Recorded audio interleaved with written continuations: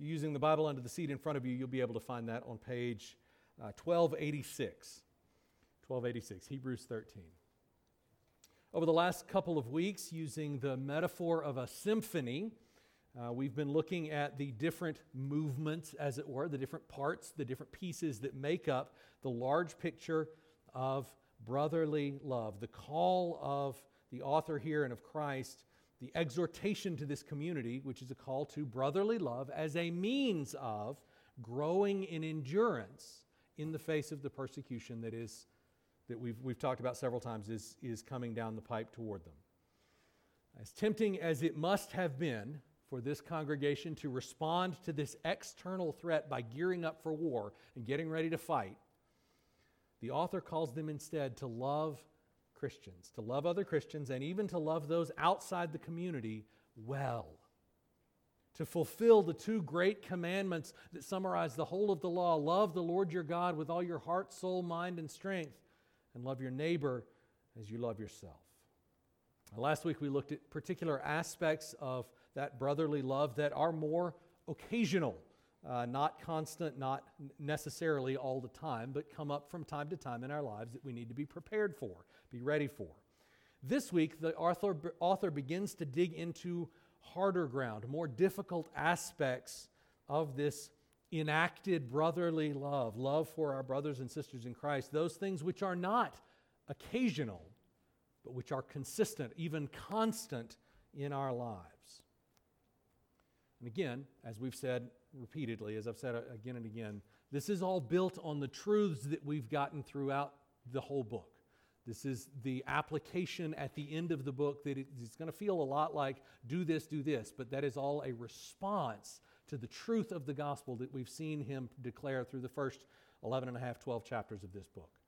So just keep that in mind as we go through this. And of course, as we open God's Word, as always, we need the Holy Spirit to speak to us through this, His Word, and teach us His truth. So if you're able, please stand with me while I pray and remain standing as I read from Hebrews 13.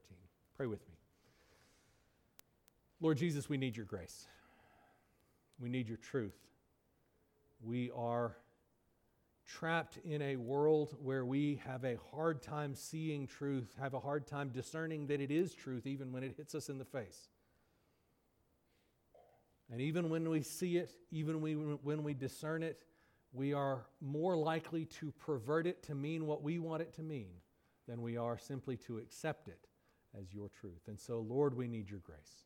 We need your Spirit among us, inside us this week, this morning, as we open your word.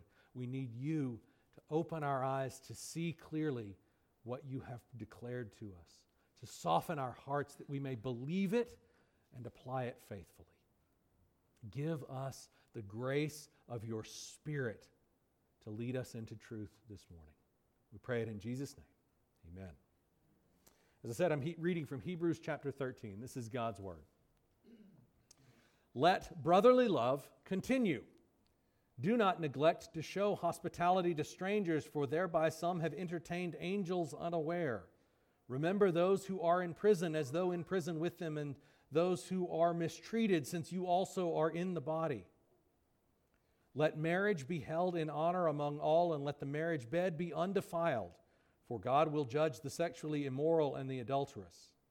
Keep your life free from the love of money and be content with what you have.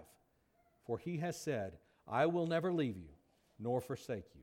So we can confidently say, the Lord is my helper. I will not fear. What can man do to me? This is the word of the Lord. The grass withers, the flowers fade. The word of our God stands forever. Amen. Be seated.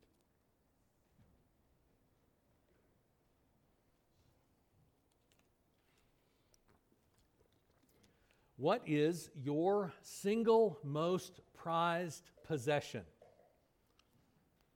If your house were on fire, and assuming all of your family members got out already, if your house were on fire and you had time to grab one thing, what would you grab? What would it be? What would happen if you didn't get to it in time and it were lost?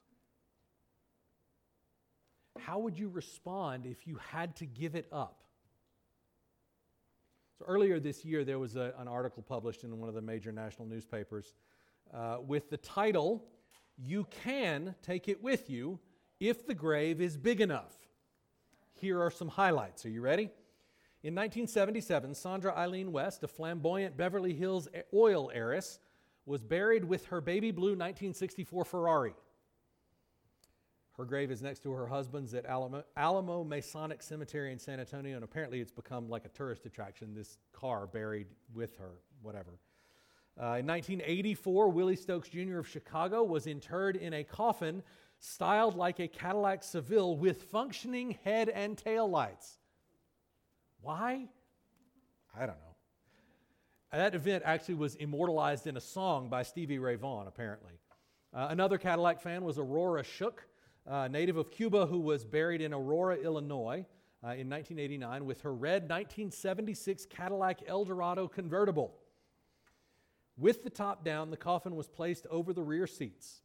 It took 16 grave sites to fit that one car in because it's one of the largest Cadillacs ever produced. Those of you who bought grave sites know kind of what that's going to cost, right? George Swanson of Philadelphia had his ashes interred with his 1984 Corvette in 1994. In 2009, Lonnie Holloway and his 1973 Pontiac Catalina went into the ground together in South Carolina. Who would have thought that there were this many examples of people being buried with their cars? Whatever. These are absolutely ridiculous, right? It's utterly ridiculous to be buried with your car. And yet, no matter how much you like your car, it's not going to do you any good when you're dead. The functioning head and tail lights, you're underground. Ain't going to do no good. But what might you be tempted? What is it that you might be tempted to say, I need to be buried with this? If money weren't an object, if money weren't a hindrance in any way, what might you be tempted to bring with you when you get planted under the flowers? Our passage this morning has a couple of very direct exhortations, and I've got some bad news because 2,000 years after this was written, or close enough, we are still dealing with exactly the same issues. Nothing's changed. There is nothing new under the sun. It's all exactly the same. What it was is what is what will be. And yet, as much as we would like to look back towards some golden age when everything was better and all the things were wonderful and people didn't sin at all, unless you're looking back to Eden, you're looking at a lie. Unless you're looking back to Eden, you're looking at a lie. There is no golden age. Sinful people are sinful. And let's be honest, ain't none of us all that creative about the sins that we commit. We keep coming back to the same things over and over and over and over again. As much as I'd like to say that we face a culture today uniquely steeped in the excesses of greed and of the inordinate pursuit of sex, literally 5 minutes studying the culture of the Roman Empire in the first century puts that to the lie. Yes, our culture is absolutely obsessed with sex and money, but not uniquely so. The bad news, as it were, is that we're still dealing with these same things. The good news, though, is that means this letter is of immediate benefit to us because we are dealing with the exact same things. The exhortation, the encouragement speak directly to us across the millennia because we face these exact temptations that the Hebrews did. The cultural air we breathe is not that different from theirs. So this morning, we're going to look at the temptation that the author talks about here. And then we're going to begin to see the remedy that the Lord presents. And finally, to see the connection to brotherly love, since this is still under that same heading, part of that same symphony. So we'll see the temptation, the remedy, and the connection to brotherly love. First, the temptation itself. On the one hand, I don't really need to give you much in the way of examples of these specific sins because we're all real deeply familiar with it, right? Much more so than we'd like to admit, perhaps. Probably you're already bracing yourself, so instead of doing that head-on take at it, let's come at it from the side. Because when I try to take it head on, we all kind of brace and we put up a wall so that I can defend myself against what I'm afraid is coming. So let's come at it from the side and see if we can get a clearer picture that way. I asked earlier, what would happen if you lost the thing you value most? And for some of you, you probably had to think about it. But for most of us, that question requires no additional thought at all, because we've given it a lot of thought. Usually in the moments or hours of quiet right before you fall asleep. The drives where you're alone with your thoughts, that sort of thing. The moments when nothing is going on, our brains fall into this, our hearts fall into this reflection on, what if I lost whatever it is? We tremble when we think about losing that thing, whether it's an actual thing or a person or something less tangible like reputation or security or whatever. We tremble when we think of losing that thing that is most valuable to us. What do you find yourself thinking about late at night?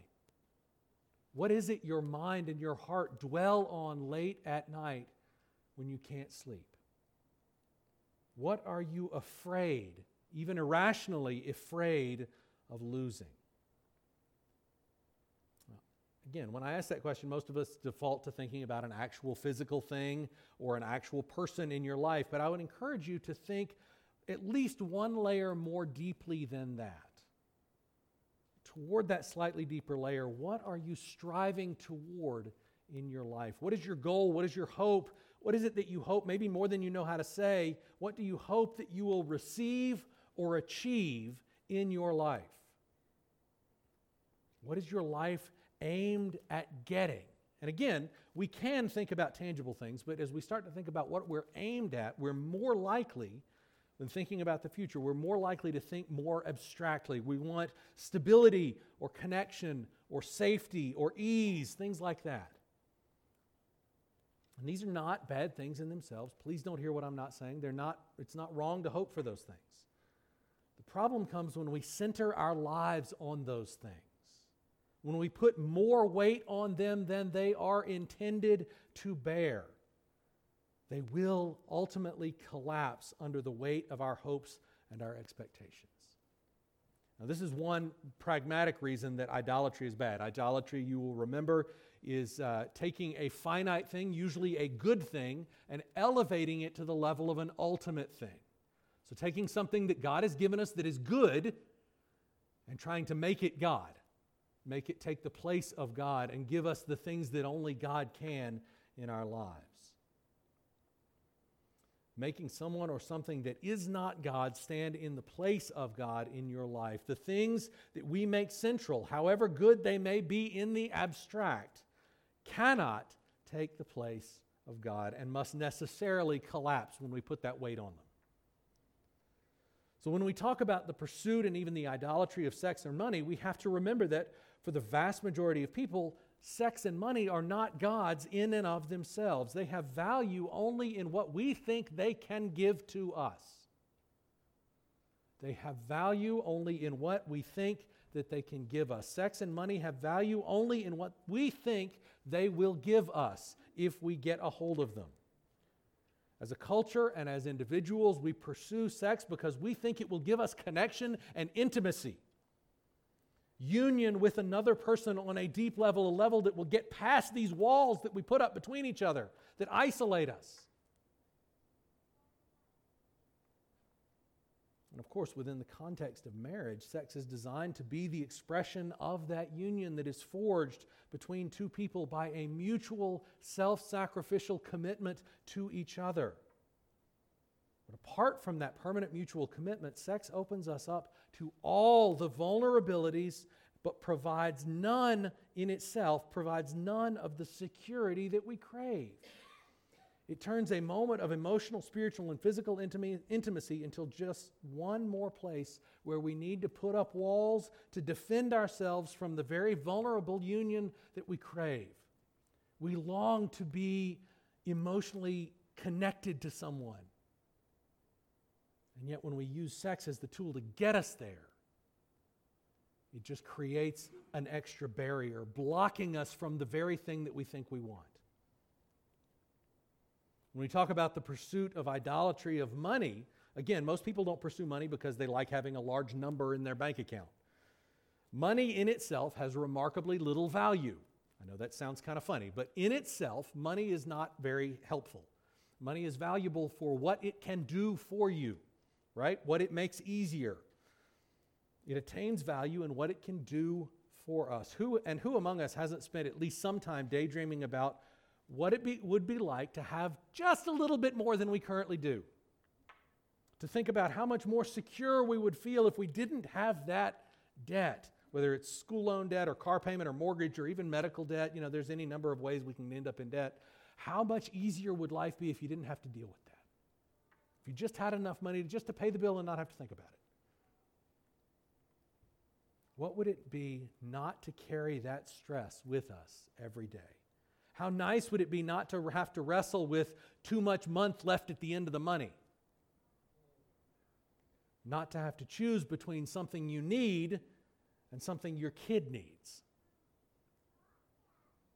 Or between two things, each of which is a necessity. Not to have to choose between food or medicine, for example. This goal of attaining money becomes more clear when we realize that most people aren't looking for Bill Gates money. There was a study done, it's probably 10 or 15 years ago now, pretty consistently across every demographic, pretty consistently, what was discovered is that everybody desires approximately 10% more than they currently have. Whatever we have, we want 10% more. If Jeff Bezos offered his entire fortune, probably none of us would respond, no, I'm fine. It's cool. You go give it to somebody else. We'd take the money, right, if somebody offered it. But when most people dream about money and having money, we think about not a gajillion dollars like Jeff Bezos or Bill Gates or whoever. We think about just a little bit more to making the ends meet just that little bit easier. Because most of us don't care about money as money.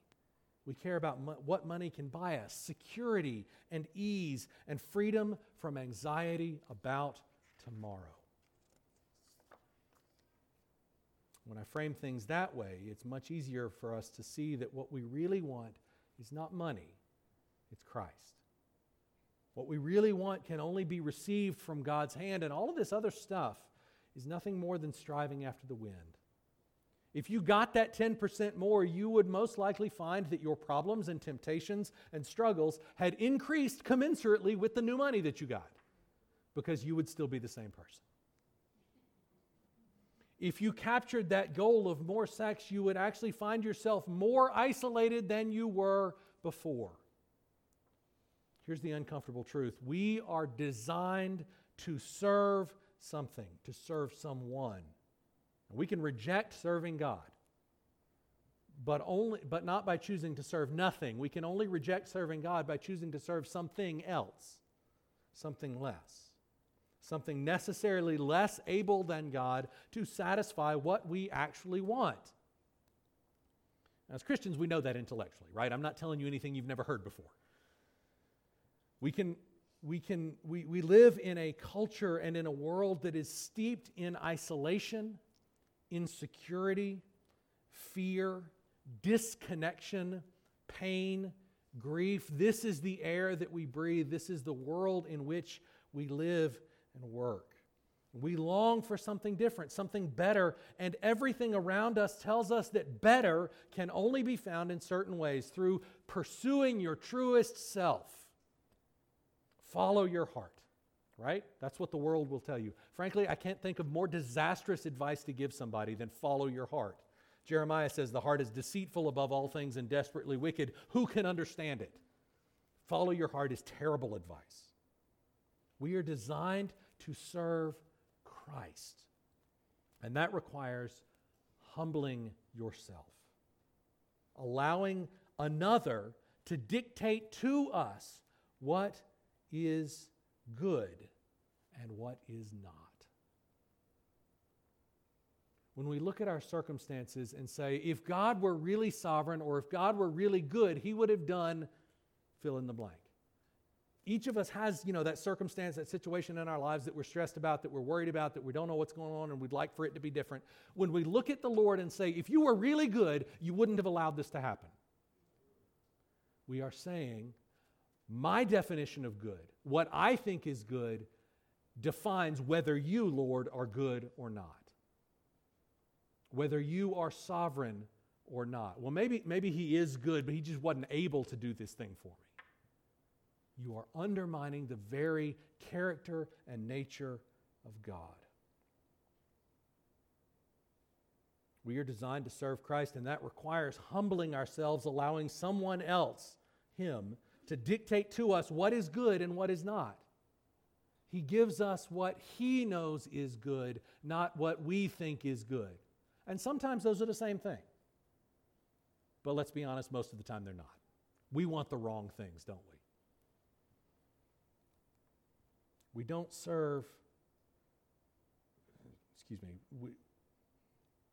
We're designed to serve Christ, requiring humbling ourselves, which is sometimes, rarely, fine. Sometimes we're willing to do that, but most of the time, let's be honest, it feels like death.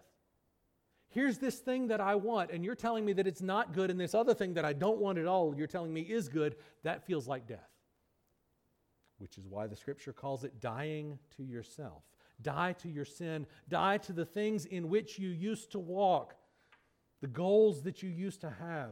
We don't strive for sex and money anymore. We don't strive and serve security or ease or freedom from anxiety or whatever else. Those are not our gods. Christian, beloved, please lay those aside. Those are not your gods. They will not give you what you want. We serve Christ alone, and from His hand we receive grace and mercy. And yes, also true security and true ease and freedom from anxiety and deep connection and all of those other things that we actually want. We receive from His hand, but only when we serve Him without expectation of Him giving us whatever. We serve Christ alone.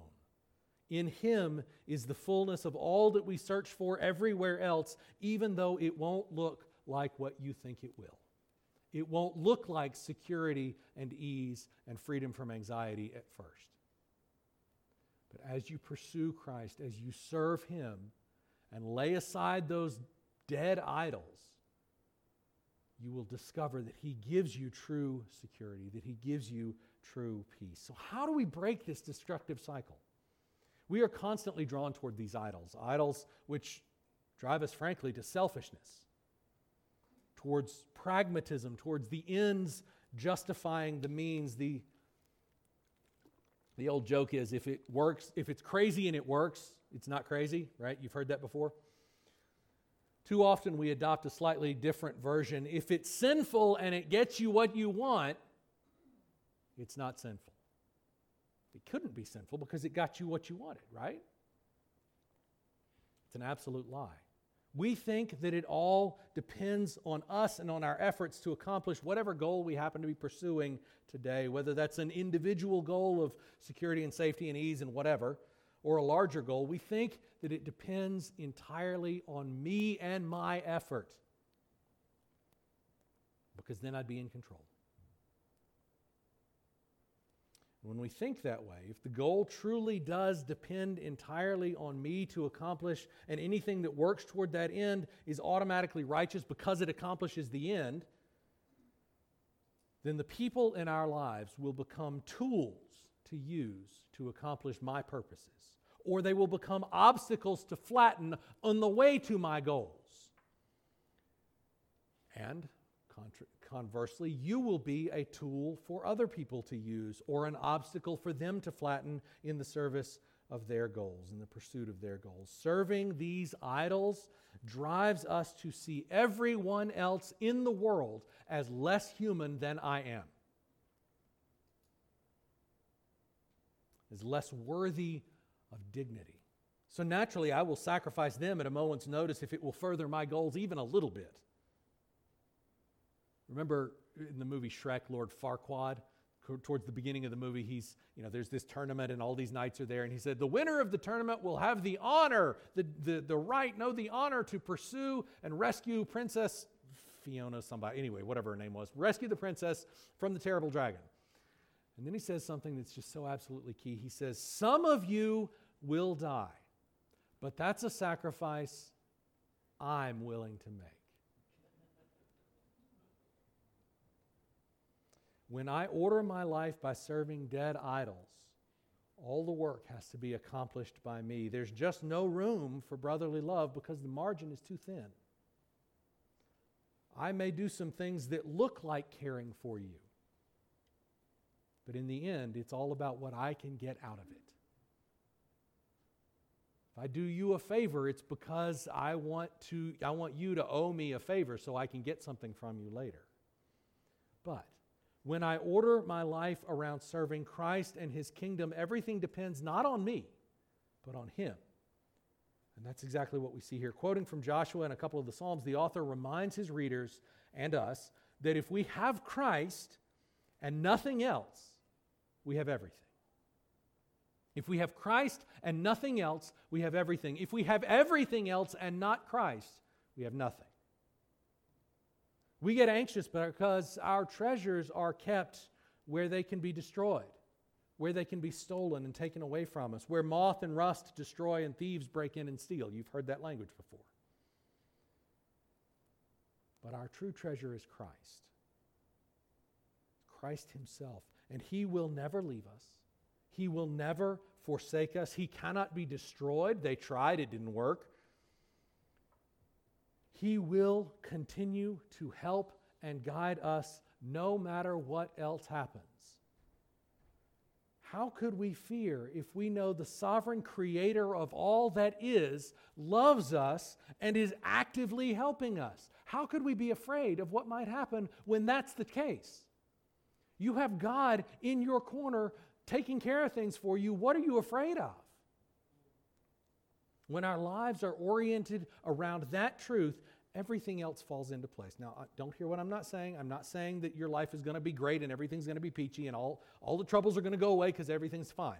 That's not what I'm saying. When we orient our lives around the truth that Christ is King and we are serving Him, those troubles that we face get diminished. We still face them. We still struggle. We are still in a world full of sin, and we are still sinful. But our struggle with them is lowered because we trust Christ, and He is with you.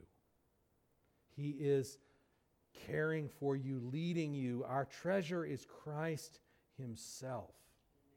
We do not need to pursue sex to have intimate connection. In Christ, we are perfectly known and loved anyway. That's our great fear, right? Our greatest fear is that we will be known and rejected. That people will see us for who we truly are and say, no, I want no part of that. In Christ, we have true connection because He knows you down to your toenails. He knows you far better than you know you. And He loves you anyway. You are not rejected. We do not need to pursue money to have security because as Christians we have Christ's promise never to leave us, never to forsake us, even when we are awful to Him, which we are regularly. His promise to help us in our struggles and our trials, help us not to attain our goals, which, let's just be honest here, are mostly small and selfish and ultimately destructive to us, but He will help us to pursue that which is actually good for us. All the fears that come up in the night, the anxiety common to all humanity, all of it blows away like mist in the heat of a summer day in the presence of Christ and His promise to you, Christian. You are His child, the one that He loves. How could He give you up? How could He give you up? You are the one that He loves, His son, His daughter, His beloved. Let go of your need to control the situation because you can't even if you wanted to. Let go of your need to control the situation and trust the one who actually is in control and who loves you dearly. If he were in control but hated you, you would have reason to fear, right? You would have reason for terror. But he loves you. He loves you dearly. Are you not, I told the children this morning, are you not of more value than the sparrows, of greater dignity and worth than the wildflowers? Christian, if your God feeds the sparrows and clothes the wildflowers in the glory that he does, how will he not much more care for you? Your God knows you personally, individually, and loves you, and he has said that he will never abandon you, will never forsake you no matter what. Rest from your striving after the wind. You already have everything you need in Christ. Rest in it. Trust him. Rest in him. What does all this have to do with brotherly love? Again, I said that this is all, the goal of all of this is to pursue brotherly love with an eye to enduring persecution, to strengthening us that we might endure persecution better. So what does this have to do with that? A professor at my seminary put it this way. He said, what is called for today is a growing core of Christians, not who have martyr complexes, but whose daily lives are lived in such winsome, habitual, and cheerful self-sacrifice that they can weather even adverse circumstances with God-glorifying wisdom and grace. When you orient your life toward Christ and away from your fears, away from your attempts to earn your way to whatever it is that you want this week, when you orient your life toward Christ and away from your fears and struggles and insecurity and the isolation of the world, you are freed to serve others, especially to serve your brothers and sisters in Christ with the same self-sacrificial love that you receive from Christ himself. Now, we're not great at it. We fail constantly, right? If you've walked with Christ for like 5 minutes, you know that that's the case. We're not good at it. But we grow in Christ-likeness. We grow more and more like Christ in our self-sacrificial love for our brothers and sisters.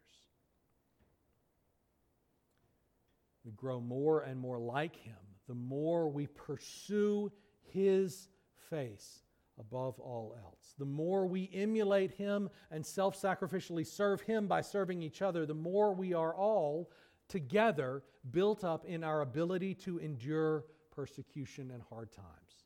Because at the end of the day, as Justin Martyr, who is a Christian pastor, martyr in the 2nd century, I believe, as he put it right before his death for the faith, he said, they can kill us, but they cannot do us any real harm. They can kill us, but they cannot do us any real harm. As long as you focus your eyes on this world and the struggles and the trials that we find there, you will be drawn to take whatever you think you need or want from anyone you can, anytime you can, and most especially from those you know, because they're the ones most vulnerable to being taken advantage of by you. But as you look more and more to Christ, as you see his glory and majesty and sovereignty and goodness more and more, you will be drawn to give yourself, not take from them, but to give yourself more and more to all those around you, and especially to those you know and who together with you are united to Christ. The Lord is my helper. I will not fear, for what can man do to me? Amen. Let's pray. Lord Jesus, we thank you for your grace, for your mercy. We thank you that you do watch over us and care for us, that you draw us to yourself. We are no good at serving each other self-sacrificially. We are no good at looking to you above all else. We are so distracted by all the mess in our lives, by all the things that we think we want. We beg you, Lord Jesus, give us grace to see you more clearly today than we did yesterday, to see you more clearly tomorrow than we do today, that we might emulate your self-sacrificial love, that we might serve each other and build each other up, that we might follow you faithfully in whatever you bring in our lives, in whatever you allow, whether it is all the things that we want or persecution and hard times that we must endure. We pray that you would give us grace to see you more clearly. And as we do, to fall on our face in worship of your glory and your mercy. Change our hearts, Father, Son, and Spirit. Change our hearts to be more like you. Remake us in the image of your Son, Jesus, who died in our place on the cross. We pray all this in his name and for his glory. Amen.